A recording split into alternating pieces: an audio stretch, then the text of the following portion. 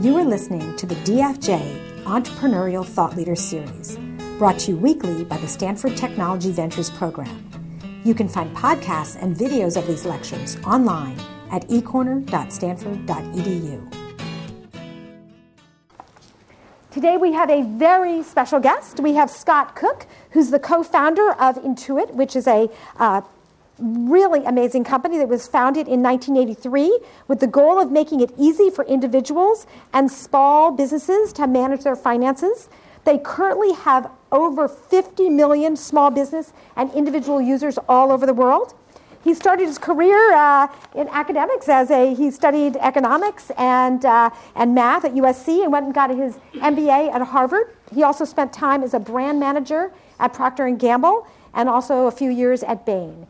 He has a very interesting format he's going to use today, and I want to welcome Scott to the stage. Okay, so we're going to do this audience-driven. So I'm going to ask you for questions. I'm going to put them up here, so then I'll address the questions that's on your mind, and I'll probably group them and mush them around a little bit. But let's do this around your questions. So, yes, sir. How'd your experience at Bain lead you to start Intuit? Okay, how did Bain lead to Intuit? Right there. Is Intuit a monopoly with its dominant position, and what scares you for the future? Oh, I wish. So monopoly and fears. Okay, over here, yes. Tell us about your most challenging career transition. You mean like changing jobs type of career transition? Up to you. Okay, most challenging career transition. Let's see, anywhere in this group. Way in back there. How have you seen the Silicon Valley change in the past 2 decades, and how do you view it in the next few years? Okay. So the past and the future. How Silicon Valley change, past, and we can do that 35 years, and then future. Yes? How do you see competition, and how did you beat your competition? Oh, how do we see competition? Well, kind of like competition is like gravity. It's like, I'm sorry? It's a very competitive market. Yeah. So how do we see competition, and how do we beat competition? Maybe that's the operative part.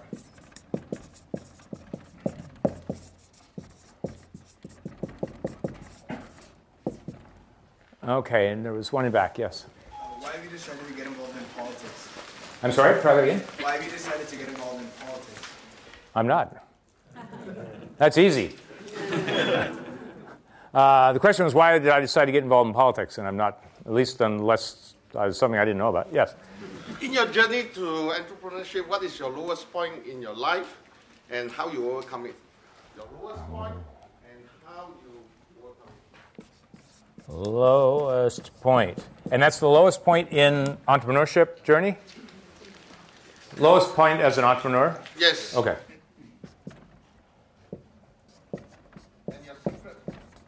Oh. And my secret. When I get that figured out, I'll tell you. There's one in back somewhere. Yes, sir. Do you see Intuit becoming more than an accounting software company? Okay. Is there anything more?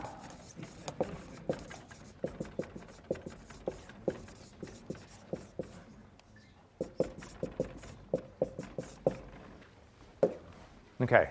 Yes, sir. How did you start? How did I start? How was it like starting it? Okay. What was it like to start, or how did it start? Which version of that? Like maybe some advice you would give to other people who may want to start something. Okay. That's about 3 questions, but I think it was, what was it like to start? To start Intuit with really a focus on advice for others. Okay. Let's see. Let's try back there. Yes. What is the biggest challenge for Intuit to go to the next level? Let's put that one right here because that's kind of biggest next level challenge. Okay. Yes, way in back. In the past, you've called Intuit a countercultural business. What do you do to foster counterculture within your community? Oh, yeah. Okay. So since we're countercultural, how foster?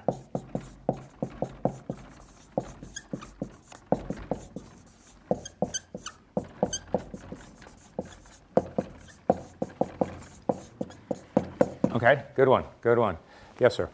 How do you set goals for Intuit? How do I set goals for Intuit? Okay.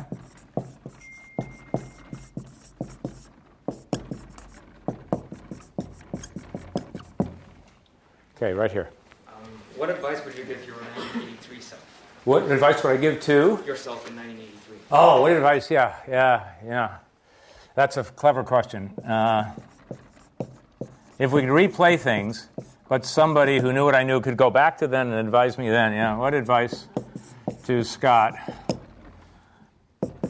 in 1983? Okay, got it.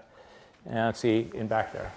What important truth do very few people agree with you on? I have to think about that one. What important truth do very few people agree with me on?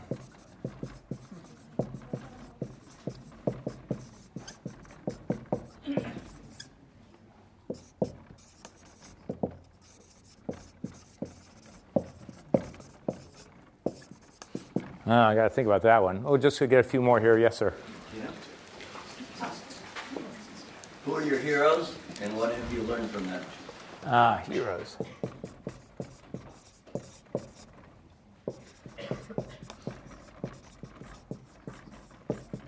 Okay, and let's see, right there. How do you make this world a better place? Mm-hmm.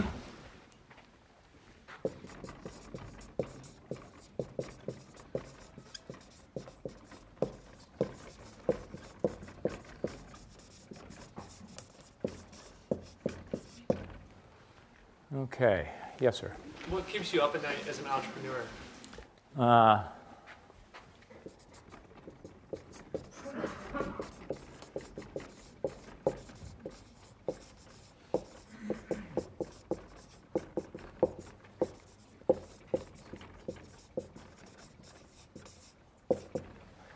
Okay, we got to.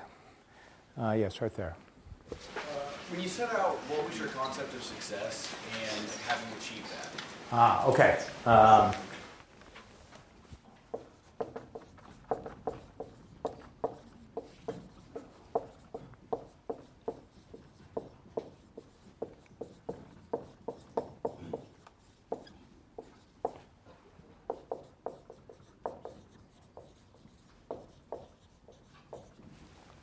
Okay, wants to be the last one, right there. Yes. My two favorite books, business books and non-business books.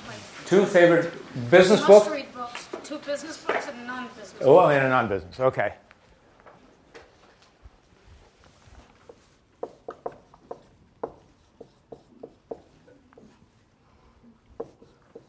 Or do two business maybe and one non. Okay. I think I'll do some of the stuff with there are a bunch of questions on the early years. Starting, goals, how to get from Bain, how did we beat competition, low point as an entrepreneur, that'll come early. So let's do that, and then we'll move into some others.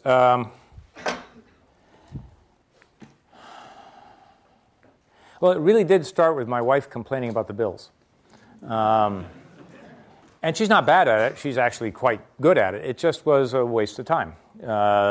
This was when the only way to pay bills was to write out checks, put them in an envelope, keep a record in paper and a check register, and occasionally reconcile your records to the bank. And it struck me that fit a formula for where big businesses come from. Where can you find a pain or a problem that lots of people have, and where you can solve it using technology? And this was a pattern I observed at P&G where I had worked initially. They tended to find pains or problems that lots of people have, like diapering babies or smelly armpits or dirty clothes or dental cavities in your teeth. And they use technology, chemistry usually, to invent things like Pampers and Tide and Ariel and Crest toothpaste. They were the first to do the fluoride in the toothpaste. And so and I said, wait, this is the kind of problem it seems like everybody would have, because everyone has to pay bills in a household to survive. And who wants to do that stuff? That was my theory. And personal computers, which this started in 1982 when I started working in this idea, they were just coming into homes. This was the Apple II. And the IBM PC had just come out. And those early personal computers were terrible at almost everything. The only way you got data in largely was by typing. There was no internet, nothing connected. And the only way data came out was on a cheesy little green character screen or printing that on a dot matrix printer. So they couldn't do most things that you do with computers today. But the essentials of solving this problem involve just data storage and manipulation, redundant data entry, because the bills you pay tend to be the same from month to month, and printing on a cheap printer is fine because banks had to accept checks no matter how badly printed. So that was the idea. But then I didn't know if my wife was representative of the population or just plain weird. I mean, she married me, so it could be the latter. So the next thing was to figure out what was the real pain or problem that normal people had in dealing with their finances. So I went to the library, got the Palo Alto phone book and the Winnetka, Illinois phone book, and called households and just asked them, what do you do in your finances? What do you like? What don't you like? To find out what did they actually do and did they have a problem. And sure enough, it corroborated the hunch that everybody did this, but they did just the basics. How many people here pay bills sometime in a month? Raise your hand. Okay, that's most. Most of you must have good roommates who pay the rest of them. How many of you do graphs of your finances or balance sheets? Raise your hand. Yeah, that's one or two. So people stick with the basics because they don't like doing this stuff. That's what the research showed, the interviews. So that confirmed what I was thinking. But then there was this pesky problem of competitors. This was not a new idea. There were a couple dozen products already on the market, software products that ran on Apple II computers that would do personal finance. And then they were being ported to the IBM. And so I bought the market leader, a product that sold reasonably well. And my theory was that the big benefit people wanted, what's the improvement in their life? You always got to ask, what's the improvement in the customer's life they most want? My theory was it was to eliminate the time and hassle. I bought this product, tried it. It was a product called Home Accountant, and it was well named. I think accountants would have loved it. But it made the problem slower, harder. It took more work. It was harder to use than doing it by hand. And I said, this is the reverse of what people want, so it seemed to me. Or at least there's an incongruity between what I learned on the phone calls and what this product does. It was obscure and hard, like if you wanted to categorize your rent payment to a category called rent, you had to remember a code number for rent instead of just typing rent. So this led to a problem where I couldn't square the circle between the inconsistency of what consumers said and what their behavior was. They were buying this product. It was on bestseller lists.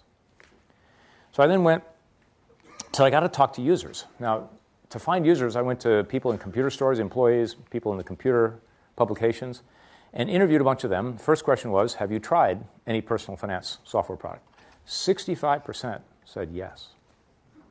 Then I asked, do you use any personal finance software product? 4% said yes. So what does that data tell you? They liked the proposition, they hated the product. You got a product problem. And then I asked, why did you quit? And the overwhelming response was, oh, it was too hard, too slow, took more time than it was worth. So it was a direct confirmation of the theory that I developed from the research. So then I hung around here at Stanford to try to find a software engineer, and I found a student here who's a junior named Tom Prue, and I intrigued him with the idea, and he said, yes, let's do it together. And he was intrigued not just with the concept, but also with the idea of making software so easy for regular people. Because if you go back to 1982 and 3, software was hard. Nobody had invested in user interface. Nobody tested user interfaces. Engineers would develop it and launch it on an unsuspecting world. And the stuff was really hard. There were key combinations like this. You remember Control-Alt-Delete? There were products where you had to use that as part of combos like that as normal operation. So software was obscure and hard with big manuals. So if I tell you, you're going to love this product, it's got a 500-page manual, what do you think? Yeah, oh no. That's the way the software industry was. So he got excited about the fundamental philosophy of solving people's financial problems and doing it with stuff that was intuitively easy to use, hence the name of the company. So we thought we had a great idea, but we were going to hold off on getting venture capital because none of us had done this before. He was a junior in college. This was before juniors in colleges built world-changing companies. And I had been a fat and oil salesperson for P&G, so not exactly your dream team. So I said, let's get the product mostly built. And then we'll pay ourselves nothing, and then we'll go to get venture capital. And then I'm sure they'll all fund it when they can actually use it. So we waited a year to build. We built very slowly because we didn't know what we were doing. And the software tools weren't there. And then we went to the venture capitalists, including classmates of mine from business school. And they all turned us down. Everyone.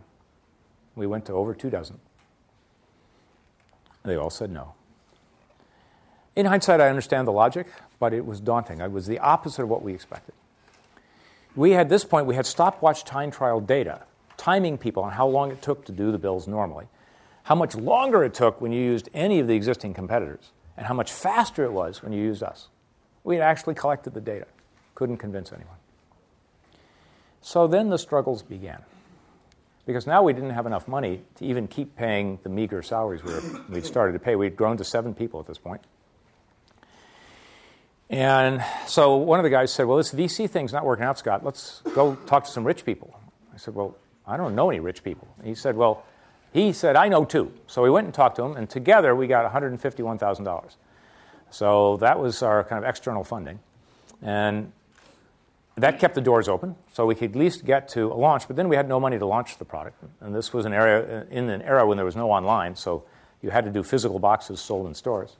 So we managed to talk a bank, Wells Fargo Bank, into marketing it for us because they had money and we didn't. And so we thought, oh, this could actually work. Well, how much do you think of bank marketing? Yeah. There's a reason for the Snickers. So they did spend money marketing it. That was really cool. But the money got nothing. We got hardly any customers. But they introduced us some other banks. And the second bank was a bank in Hawaii with a guy in it who was gifted. He figured out how to sell the stuff. So he sold a lot in the state of Hawaii. This was Bank of Hawaii. And then so we sold some other banks, and we were good at selling banks, but the banks weren't good at selling the software, with one exception in Hawaii, a state this big.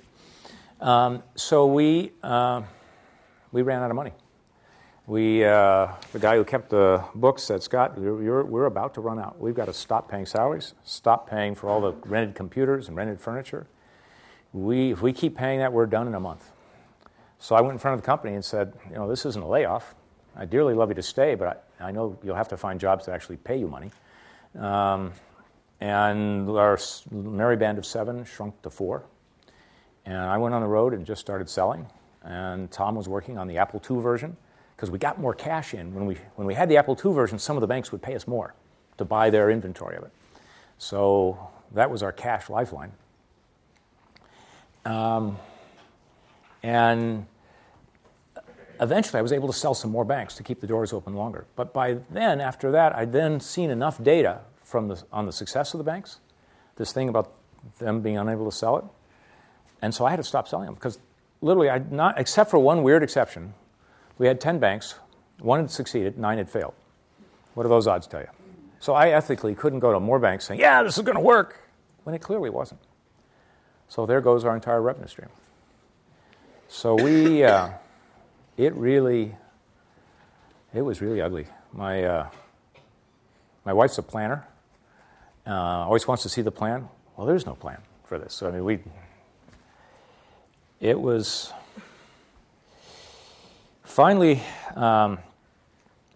we went back to the original, those two rich guys. They wouldn't invest anymore. I'd burned through, at this point, my savings and my profit-sharing plan from Bain. I'd burned through the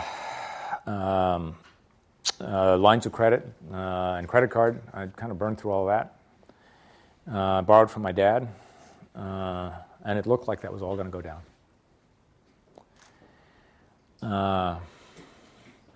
About this time when this bank thing wasn't working, Tom and I looked at each other and said, we either got to make this thing work or get out. So let's take and run an ad. Let's try to get an ad to work to get our message out.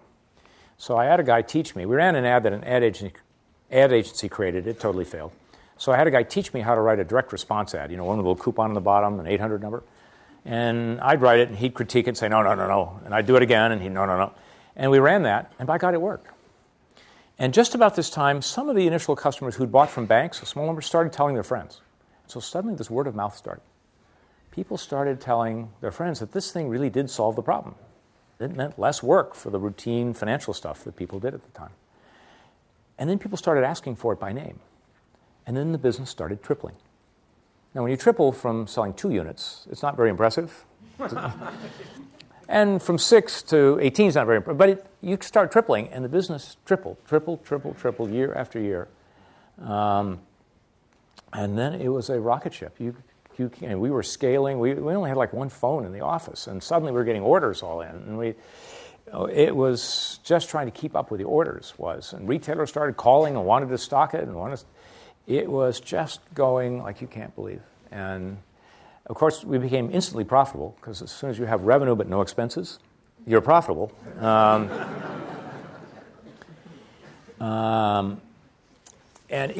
what worked? And that became, all those existing competitors all went out of business. They never copied. Well, one copied years too late. And their products literally stopped selling, and they went out of business. And so what worked? We went and investigated with customers to find out what the real problem was. And then we stayed focused on it. If it's saving time, we're going to measure time savings. And we're going to keep measuring. We tested. We brought in, I knew you couldn't trust our own opinions on what's easy, even though we thought we had an easy design. So we brought in the people we could get for free during the day. Turned out to be the Palo Alto Junior League, because we could get them for donuts, and they hadn't used computers. We put them in front of a computer, and we said, here's this new software. You're going to pay these bills, and we're going to watch. And we thought it was so easy, so intuitive. And then we'd watch them, and they'd struggle. They'd get stuck. They'd go, oh, geez.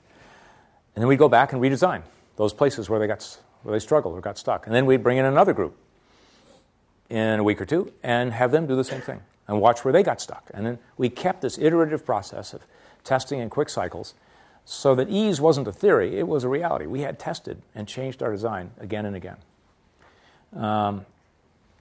And we delivered the key benefit people wanted. The big thing they wanted was to less time and hassle doing this chore. And we relentlessly focused on that and ease. And none of the competitors did. They focused on features. And they had lots of them. They would do budgets and balance sheets and pretty graphs and investments. We focused on the stuff people did all the time. And on the big benefit. And then the word of mouth took over. Our key salesperson has always been for our stuff, word of mouth. And that's because we did the product right. By deliver the key benefit, that key improvement they want. And then make it so drop dead easy by testing. So that's what worked. As far as we know, we were the first people to do what's now called usability testing. It just hadn't been done up till that point. We didn't have a fancy name for it. We just did it because it made sense. But so that was the lowest point. The lowest point also was this point when it seemed like we were dead and had no revenue coming in. I found a bank statement later that showed we had like $74 in the bank and no revenue in the month of August. I don't recommend that.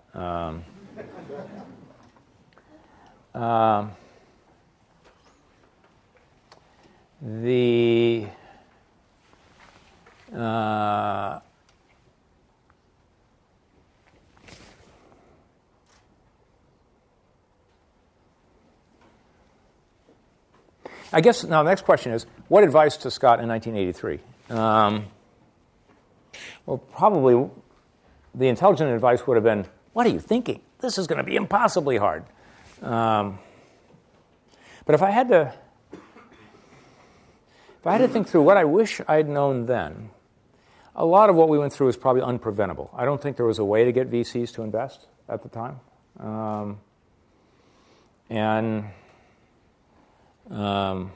The delightful thing is, because the VCs didn't invest, we owned the company. So that was pretty cool. The one piece of advice that was useful later, and that is savor surprises. Surprises will happen. Don't ignore them, savor them. I didn't know this at the time, but we found it by accident. So we built Quicken, and then we went out to find out who was using it. Age, demographics, income, gender, that sort of stuff. And one question on the survey was, where do you use it? And half the people said they used it in an office. That's weird. We built a home product.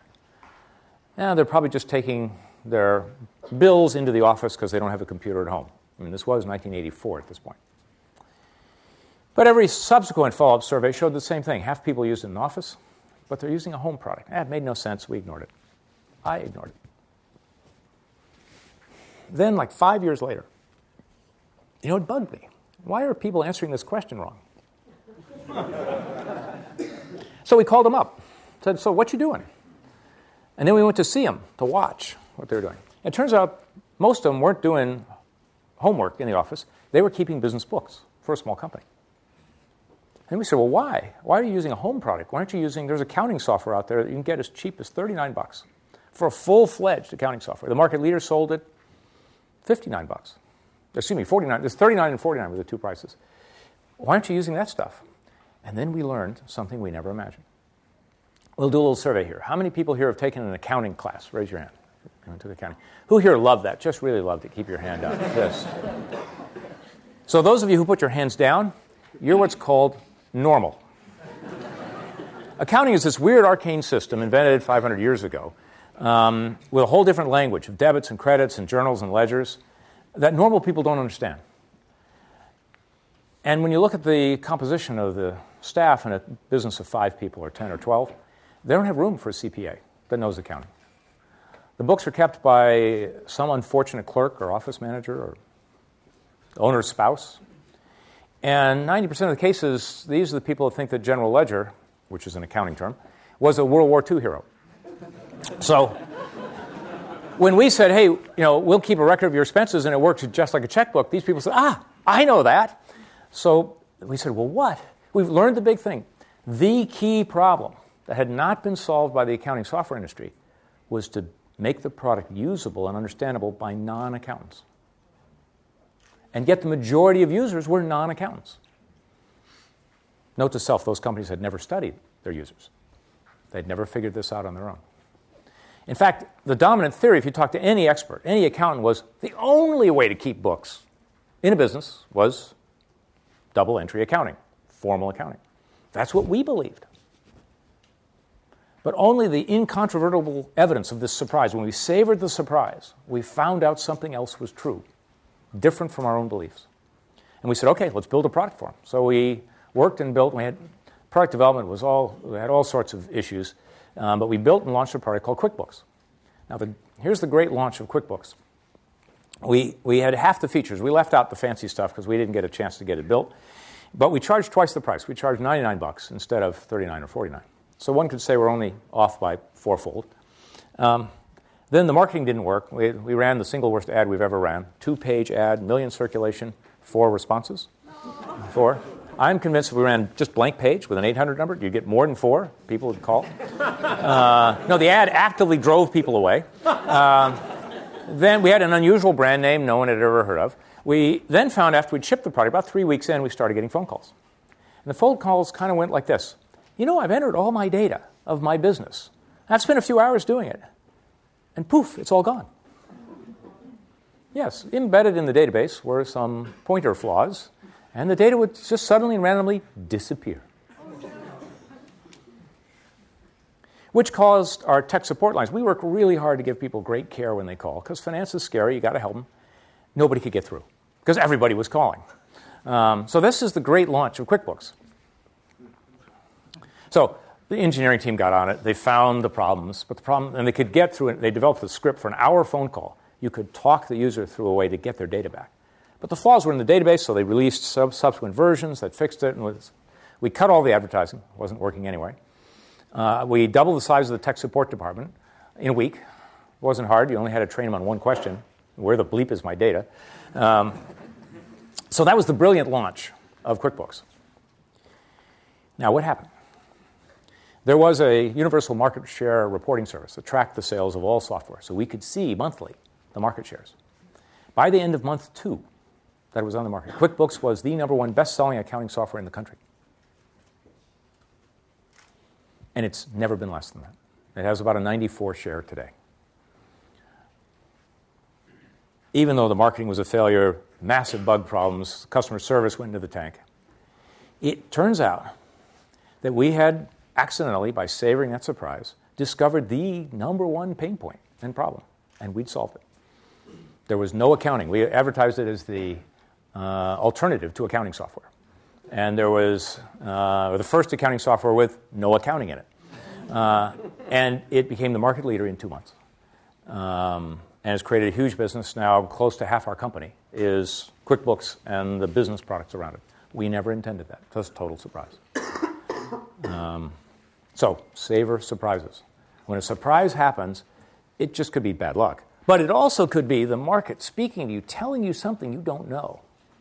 And by the way, that's the way PayPal got to be a big business. They built it to do X, and then and the business was failing. And then I was on the eBay and PayPal board until recently. And then some woman called up and emailed them saying, we want to use your PayPal logo in our eBay auction. The company, PayPal, debated, well, should we allow that or not? And I've actually talked to a guy who argued, no, we shouldn't. The rest of the business is failing, but that's not our business. Well, they relented. They allowed her to put the PayPal logo in her auction. And PayPal exploded as the payment system for eBay. And became huge, so big that eBay tried to compete against them, couldn't, and we had to buy PayPal for $1.5 billion. All because of a surprise. So this concept of surprises happens and happens. So that's the thing I wish I'd learned early, was to look for those. At the outset, what was the concept of success, and have we achieved it? The biggest software company in the PC space we knew of had 160 employees. A company called VisiCorp. May God rest their soul. And to me, 160 people was immense. God, we'll never get that big. They're the behemoth. So success, gosh, if we could get to, the definitions, all I wanted was, I thought there was a problem that we'd figured out the way to solve. I just wanted people to adopt it. I just wanted to solve this problem in people's life. That was the goal. The size was not the issue. It's just, there's something wrong. They're buying this other software that makes the problem worse. Even in the dark days when we had no money, what kept us going was this knowledge that we had the solution, and the other guys were selling crap that made it worse. So that part. And now what's happening? So what's the next challenge? Is there anything more? So that's kind of our mantra, is find the biggest, most painful problem you can find that we can solve. And that's what kind of drives us. So we're big in the tax business. Who here use TurboTax? Raise your hand if you use TurboTax. A few people, good, thank you. So we do about 30 million tax returns with TurboTax, and then we do the software for tax preparers. It does about another 30. Taxes is, if something like accounting, nobody likes to do taxes. It can take you a half hour, it can take you an hour. If your taxes are complicated like Tina's, it could take a long time. And going through an interview, and the software asks all these questions in regular English, and then behind the scenes, we fill out all the tax forms for you, and then e-file it with the government, and speed your refund to you, get your refund the fastest way. And for years, and we're the leader in the business, we have 60, 65, 70 share of computerized tax preparation done by individuals. And we got in a mode of just incrementally improving that interview every year. Just make the interview a little bit better. And then we did a leadership change. We moved people around, and we promoted a guy into that job as the general manager of the TurboTax business. And he went and he talked to customers, and he talked to employees. And he came out saying, we could just keep improving the interview, or we could realize that our customers don't want the interview. Really, they don't like using our product. And they don't want less of a bad thing.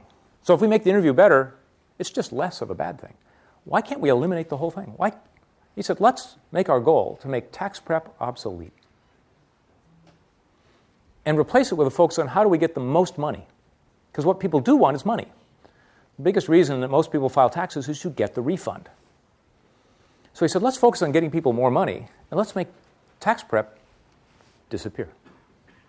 Well, this was beyond anyone's expectations. But he was going right to the heart of what the two big problems are. People want more money, and they don't want to do taxes. So we're making real progress on that.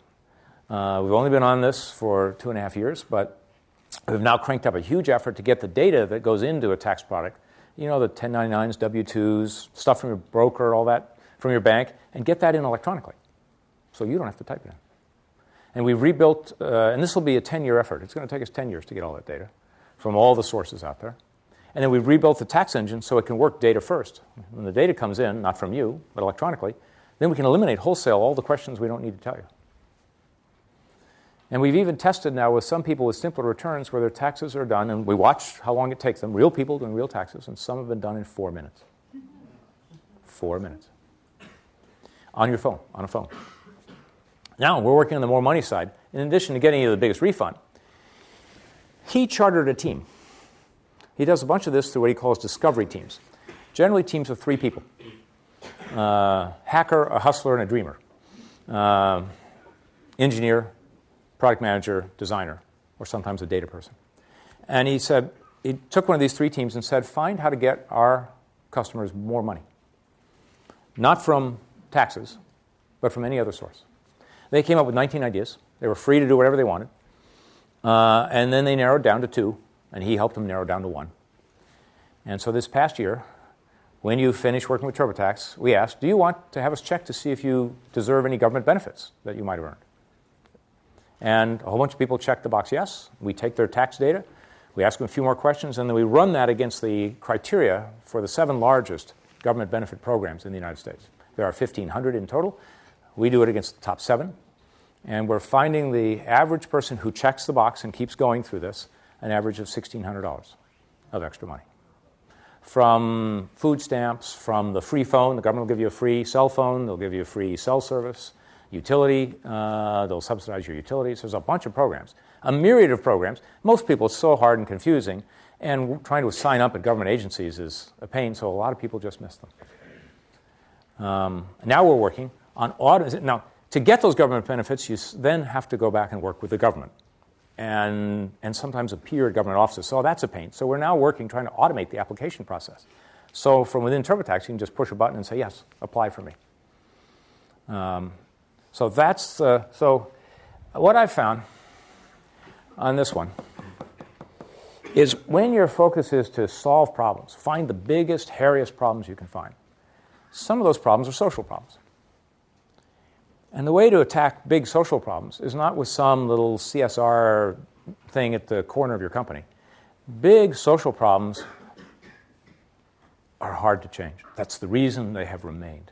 They're high inertia, difficult problems. So you need the full power of your company. You need to get right in your power alley. What can you do to solve the biggest social problems out there? And so getting people the money that a leg up from the money they've earned is one that we're tackling now.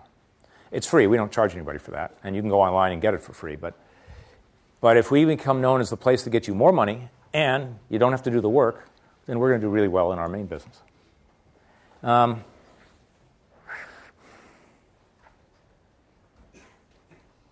think that's kind of how we set goals.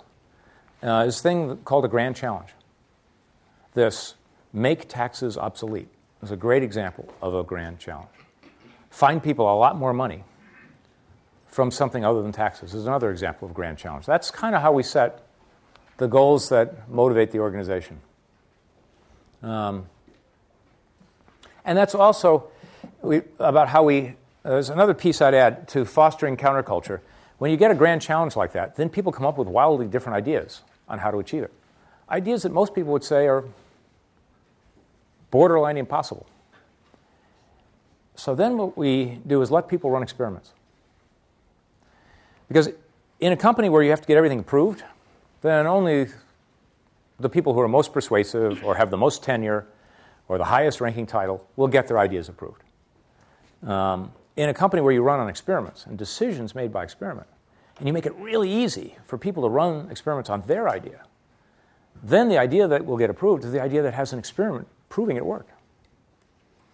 Now, I didn't invent this. I first observed this at Toyota, where I went over and visited Toyota plants with professors who'd studied them, and they explained to me that you have to understand the company runs on a nested series of experiments at all levels. And they described one experiment that was on the line, and they were running, trying to change the production process with an experiment in two different ideas.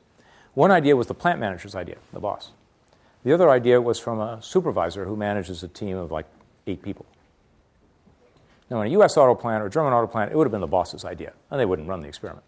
But in Toyota, they ran both experiments to see which would win. So I've kind of come to a point of view that leaders have a few key roles in innovation. One is to declare the grand challenge. What is that world-changing problem you're going to try to solve? And then 2, set up a system for people to run experiments so that new employees can run experiments and try their ideas out and make it fast and cheap so the company runs a lot of them. Google in search runs something like 3,000 or 5,000 experiments a year in search. Then, savor the surprises. Because in those experiments, you get surprises. A bunch of them don't work like you think. Every one that doesn't work is an opportunity for learning. There's something you didn't know when you formed that experiment and set your hypothesis, and the experiment is telling you didn't know. Now, figure it out. And the 4th thing for the leader is live by those same rules yourself. So that your ideas, unless it's a company emergency or something, but in normal business, your ideas have to be tested as well. Just like that Toyota plant, where the boss's idea was subject to the same test as the idea from the line supervisor. So I think those are my ideas on how to foster counterculture. How are we doing in time? Good. Okay.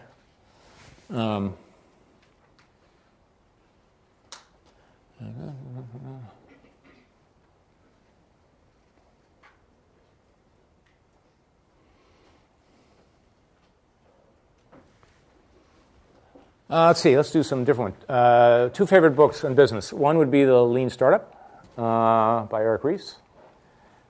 He'd also fit in one definition of a hero for me, from whom I've learned a lot. Will be a second. The second business book would be something, it's mundane but so practical. It's called Getting Real. It's a book written by a company. I see a couple of people nodding. One thing I like about it is every chapter is no longer than a page and a half, and I kind of like chapters like that.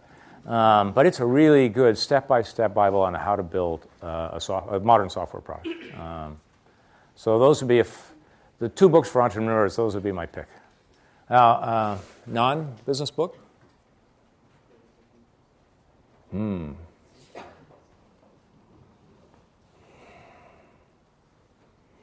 There's a book on, well, I don't want to be too guilty of playing up to Tina, so let me find one. You've probably all heard about hers anyway. There's a book on habit change. It's a yellow book. I forget the author. Power of Habit. That's that or some of the stuff by Dan Ariely, which maybe is business, maybe not. I don't know. Oh, here's a good one. Dataclysm. It's like Cataclysm, but with a D. It's written by the chief data scientist at one of the dating sites. Fascinating insights on human nature coming from the analysis of data on dating sites and others. So that's a fun read. And the guy can write. Oh, gosh, can he write. Okay. So what did I learn, Bain, from Intuit? The stuff I really learned was the stuff I learned at P&G. At Bain, I learned how to do slide presentations, which I'm now trying to eliminate from the company. So, and in Bain, you learn a lot about the applied economics, but you don't learn to do anything because you're not. You're a consultant. I mean, it's a fun life, but I learned to do stuff at P&G or in a real company, and that's what I used to start Intuit. Monopoly? Oh, I wish. No, we've got tough competitors in all of our businesses, and they keep moving fast. Our growth in some of our businesses slipped to rather low rates when we were just incrementally changing the interview. Our tax business slowed way down, and the competitors did better. So fears, that came up a couple times. Fears. There's the easy answer, which is, gosh, I always worry about competition. And it's not just the people in the business. It's the people who are going to enter the business but haven't yet. The new thing that comes around the corner. And the market's so much more fluid and easy for people to enter in a major way when venture capital is almost free and lots of money can be spent by unprofitable companies. It just lubricates so many competitors coming. So that's the easy answer. I think the real fear, the thing that keeps me up at night is, are we moving our culture to be as limber and agile as we need to be in the world? Are we getting as good at experimentation as we need to be fast enough? Are we staying as close to customers so we're really understanding the problem? What's the big, important problem? And I don't think we are good enough at that. Some people say we're better than others, but I don't think we're good enough. Not nearly as we need to be. So, in fact, on Monday, we take our entire top management team, 24 people, all the top leaders, and we're going to go and visit customers. We're going to sit in their offices and homes and watch them work. We're going to get them on phones and interview them. So we've got set up a massive numbers, and people are in teams of 2, and they're driving out because we're exploring an area that's right rooted in and around what we do that we've not made progress in. And we're going to understand why by starting with the customer up front. And then we're going to come back. They're going to basically do customer interviews all morning, and then at lunch, I'm going to lead them up at a whiteboard saying, okay, what are we hearing? What was surprising? What was unexpected? What was the pain? Where were problems? What did people say about that? What did you see? What did you observe that the person didn't even mention? And then we're going to try to figure out from that how to find the problems in an area where we should be making better progress. And we're doing that not just to figure out this problem. We're primarily doing it to give our executives practice in doing this so they can go teach their people. So they can teach by having done it. It's kind of hard to teach what you don't know. And I don't think that we spend enough time with customers at senior level. So that's what worries me, is are we changing inside as a company to become as lean and agile and allow the big ideas to be found and flourish? Now let me do a time check. It's about 18 after. Oh, it's right up there. Well, that's interesting to read. Okay, good. So that says I have 5 hours left. 10 minutes, good. Let me do this. Let's open up to additional questions. You've heard a lot. Let's get some new material up. Yes, sir. How do you motivate and attract talent when you were small? Oh, how did we, when we were small, motivate and attract talent? Gosh, we didn't have any of the good stuff. We didn't pay much money, and it was all the idea. It was, here's this pain point. It's the customer problem. We're going to solve this customer problem. Here's the problem. You probably feel in your life. Join the team that's going to solve this problem. That was two good things. One, we had nothing else to sell. We didn't have venture capital funding or anything like that. But the other thing means what we attracted were people really motivated by solving a customer problem. And so that became part of the DNA of the firm. Okay, yes, one on the right. How do you approach political lobbying from both a business and an ethical perspective? Yeah, how do we approach political lobbying from a business and ethical perspective? Yeah, we do. I'd say we don't do much, but we do. There's one issue where there's a lot of confusion. So we try hard to help the legislative staffs of the legislatures hear the other side of the story. And because they hear, when you go to a congressional hearing, and I've attended a few, I've never testified in front of Congress, but I've attended a few hearings. It is amazing how hard it is for a legislator to do their jobs. So it could be a committee hearing on banking regulation having to do with options trading or something. And you've got these legislators up there who are lawyers. They have no clue. They're being passed sheets of questions to ask by their staff. And then you see the people who testify literally lying through their teeth.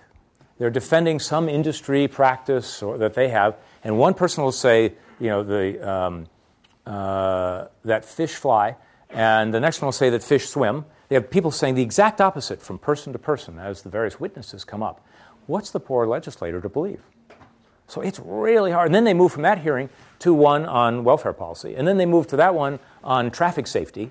And with no time to prep, they're just going right into the next one. After doing stock options trading, they go right into traffic safety. And then they go to another hearing on medical research. It's tough for these guys. So you got to help them. You got to help them with the facts. Their staffs are tiny, particularly in Congress. They don't have the resources to research all this stuff. How would the staff people know? A lot of them are just recently graduated from college and don't have any expert on medical research or traffic safety. So they depend on people who give them information, and those are lobbyists. And so the particular issue that we spend time on is we're big believers in electronic government. The government should go electronic, except in enforcement functions. So there are people who want the government to do taxes, to basically do what we do. And the system has some appeal. The government would collect all this data that they don't actually have, but in theory they could somehow collect data on your income, your deductions, whether you paid somebody for child care. They'd have to collect data on your student tuition, and then they would do your taxes for you and just send you a bill saying, here's how much you owe, send it in. So that sounds really attractive on the surface, and that's basically what we were trying to build, is to collect all that data, so when you arrive, we can just tell you what your refund's going to be. That's good for us to do, because we're not the enforcer. The laws are enforced by the federal government. And so our system works where people report all their income, and out of the fear that if they don't report it, they will have a jail term. So what happens when somebody knows that the government can't find the income you got, that the government doesn't know about it? So think waiters and tips. What percentage of tip income gets reported that waiters receive as tips? Optimist. Somebody said half. Optimist. It probably rounds to 0. When somebody knows the government doesn't know, then they don't report the income. So when the government sends you a tax bill, they send you the calculation. They send you all the data they have. You now know what they don't know. You now know. So the police should never advertise which blocks they're going to patrol and which blocks they're not going to patrol.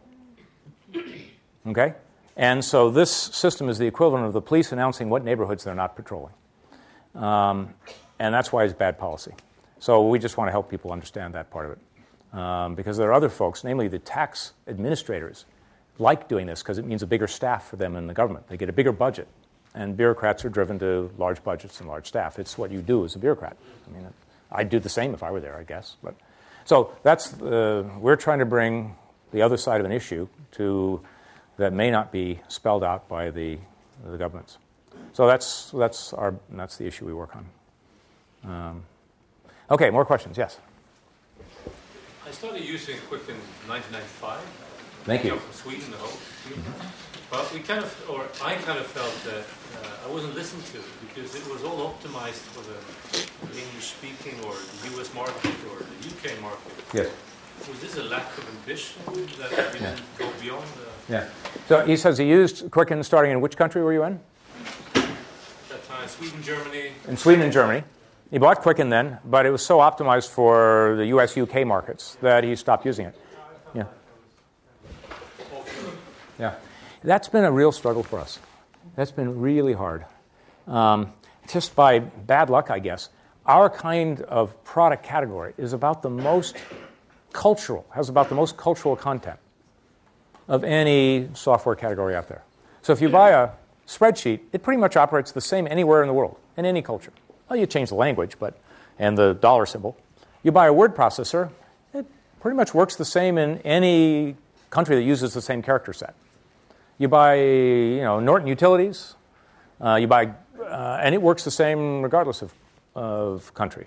Ours is, the habits in one country are totally different from another. In Germany, they pay bills with Überweisungen. Works totally different than checks. I totally don't understand it. And the habits are so different. And we did not, and I still don't think we've really mastered those differences. The product has to be so dramatically different in design So we did expand to about 17 countries, and we pulled it almost all back. Because ultimately, you've got to be right for the person in their country. So we're trying again in small business with QuickBooks, and it's really hard. We've had to delay our live to site for QuickBooks Online in France. We're on the third delay now because we didn't get it right enough. There's things we have to change core more foundationally than we knew. So yeah, you've probably found our worst chapter is expanding beyond the tight English Commonwealth. We're doing very well. We're growing very rapidly in Australia now. We're growing rapidly in the UK. We've been doing well in Canada for years. But boy, outside of that, it's really tough. And even in those countries, I don't think we're as local as we should be, as locally native. So, but we're working on it. Yes, in back. So there's a lot of controversy around entitlement programs, and it sounds like you're starting to dip your hands into that to get your customers more money. Has there been like a backlash or any kind of political anything that you've been dealing with?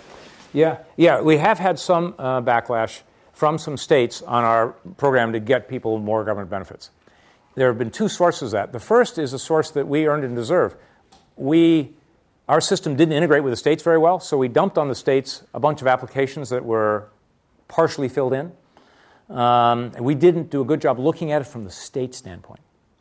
So we've now been all over that. We have a person who just travels from state to state talking about what we're doing and all that. And we're on the road to fix that because that's our fault. And that was the biggest problem. Then separately, there are some small states, or some states, a small number, Texas would be one, that just is morally opposed to giving people benefits. So they don't want any expansion. But that's not true. Most states want people to get the benefits. So I think we're in good shape there.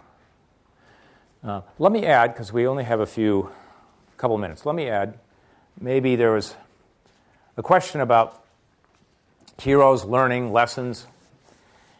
There is another thing that I wish I'd learned early on. Not in 1983, but soon thereafter. The company grew, and we were really growing fast, and the company got big. And I began to see my skills, maybe I wasn't growing as fast as the company was. And I could see things I didn't like to do or were lousy at were starting to hold the company back, particularly when we got to about 500 employees. I wasn't growing as the company was growing, personally. And so I made the decision, after 11 years as CEO, that I should hire a CEO who had the skills I didn't. Because I felt I was holding the company back. And after all those struggles and pains, I didn't want to be the guy hurting us. So we hired a guy, great guy, Bill Campbell. Some of you have seen him. He and I have the same values, but totally opposite in how we work. Great compliments to each other.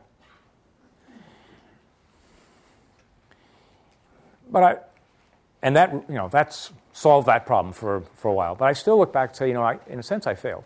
The company succeeded marvelously, but I kind of failed to be able to keep growing with the company. And I failed myself. And about 9 years ago, I noticed we'd hired an executive coach for some of our execs. And the coach would go out and interview a bunch of the coworkers of an exec and get the skivvy. And then tell the exec, hey, here's what your people you work with, the colleagues, your direct reports, here's what they're saying. Here's what you're awesome at. And here's what you got to change. And I looked at him do that, and I said, boy, I'm the only guy here that doesn't get a performance review. I might benefit from that. So I had him do it for me. And he came in and gave me all anonymized, so I could never hear who said what. I didn't really care who said what. I wanted to know what they said about me. And there were some things I did well, but the other list. Oh, God. There was stuff I was really screwing up on. Badly, painful. Demotivating teams. Getting in the way of progress. Causing people to cycle. Distracting teams. Not helping them focus. There was some bad stuff. Some of this I had no idea of. Others, I admit I was dimly aware of, but I was shying away from looking because it was painful. But now with him, it's like the results of an experiment. You can deny the experiment, but the data sits there. And I couldn't deny what he was saying. So I went on a tear saying, I got to fix this. I got to change. And so I've been working with him since. And then we've together worked on something, and I've made giant progress. It's like the best thing in the last 9 years. So my advice is the most important thing in the world to change is yourself. View yourself as a canvas for change. Because you leave here with one set of skills and a lot of learning and a lot of that, but no one's got a full deck coming out of here. Even if, and I was running a very successful company at that point, I had a lot I needed to change and grow. And because I didn't have a coach, I didn't improve. So get a coach. Find somebody who will tell you the truth about your performance and then kind of beat on you to change. Get a coach. All great athletes have a coach, no matter how talented they are. Whether it's Tiger Woods or the best quarterbacks, they got a coach. And if they need a coach, what about us regular people? So that'd be my one piece of feedback. Most important thing to change is yourself and get a coach. Wow. And best of luck.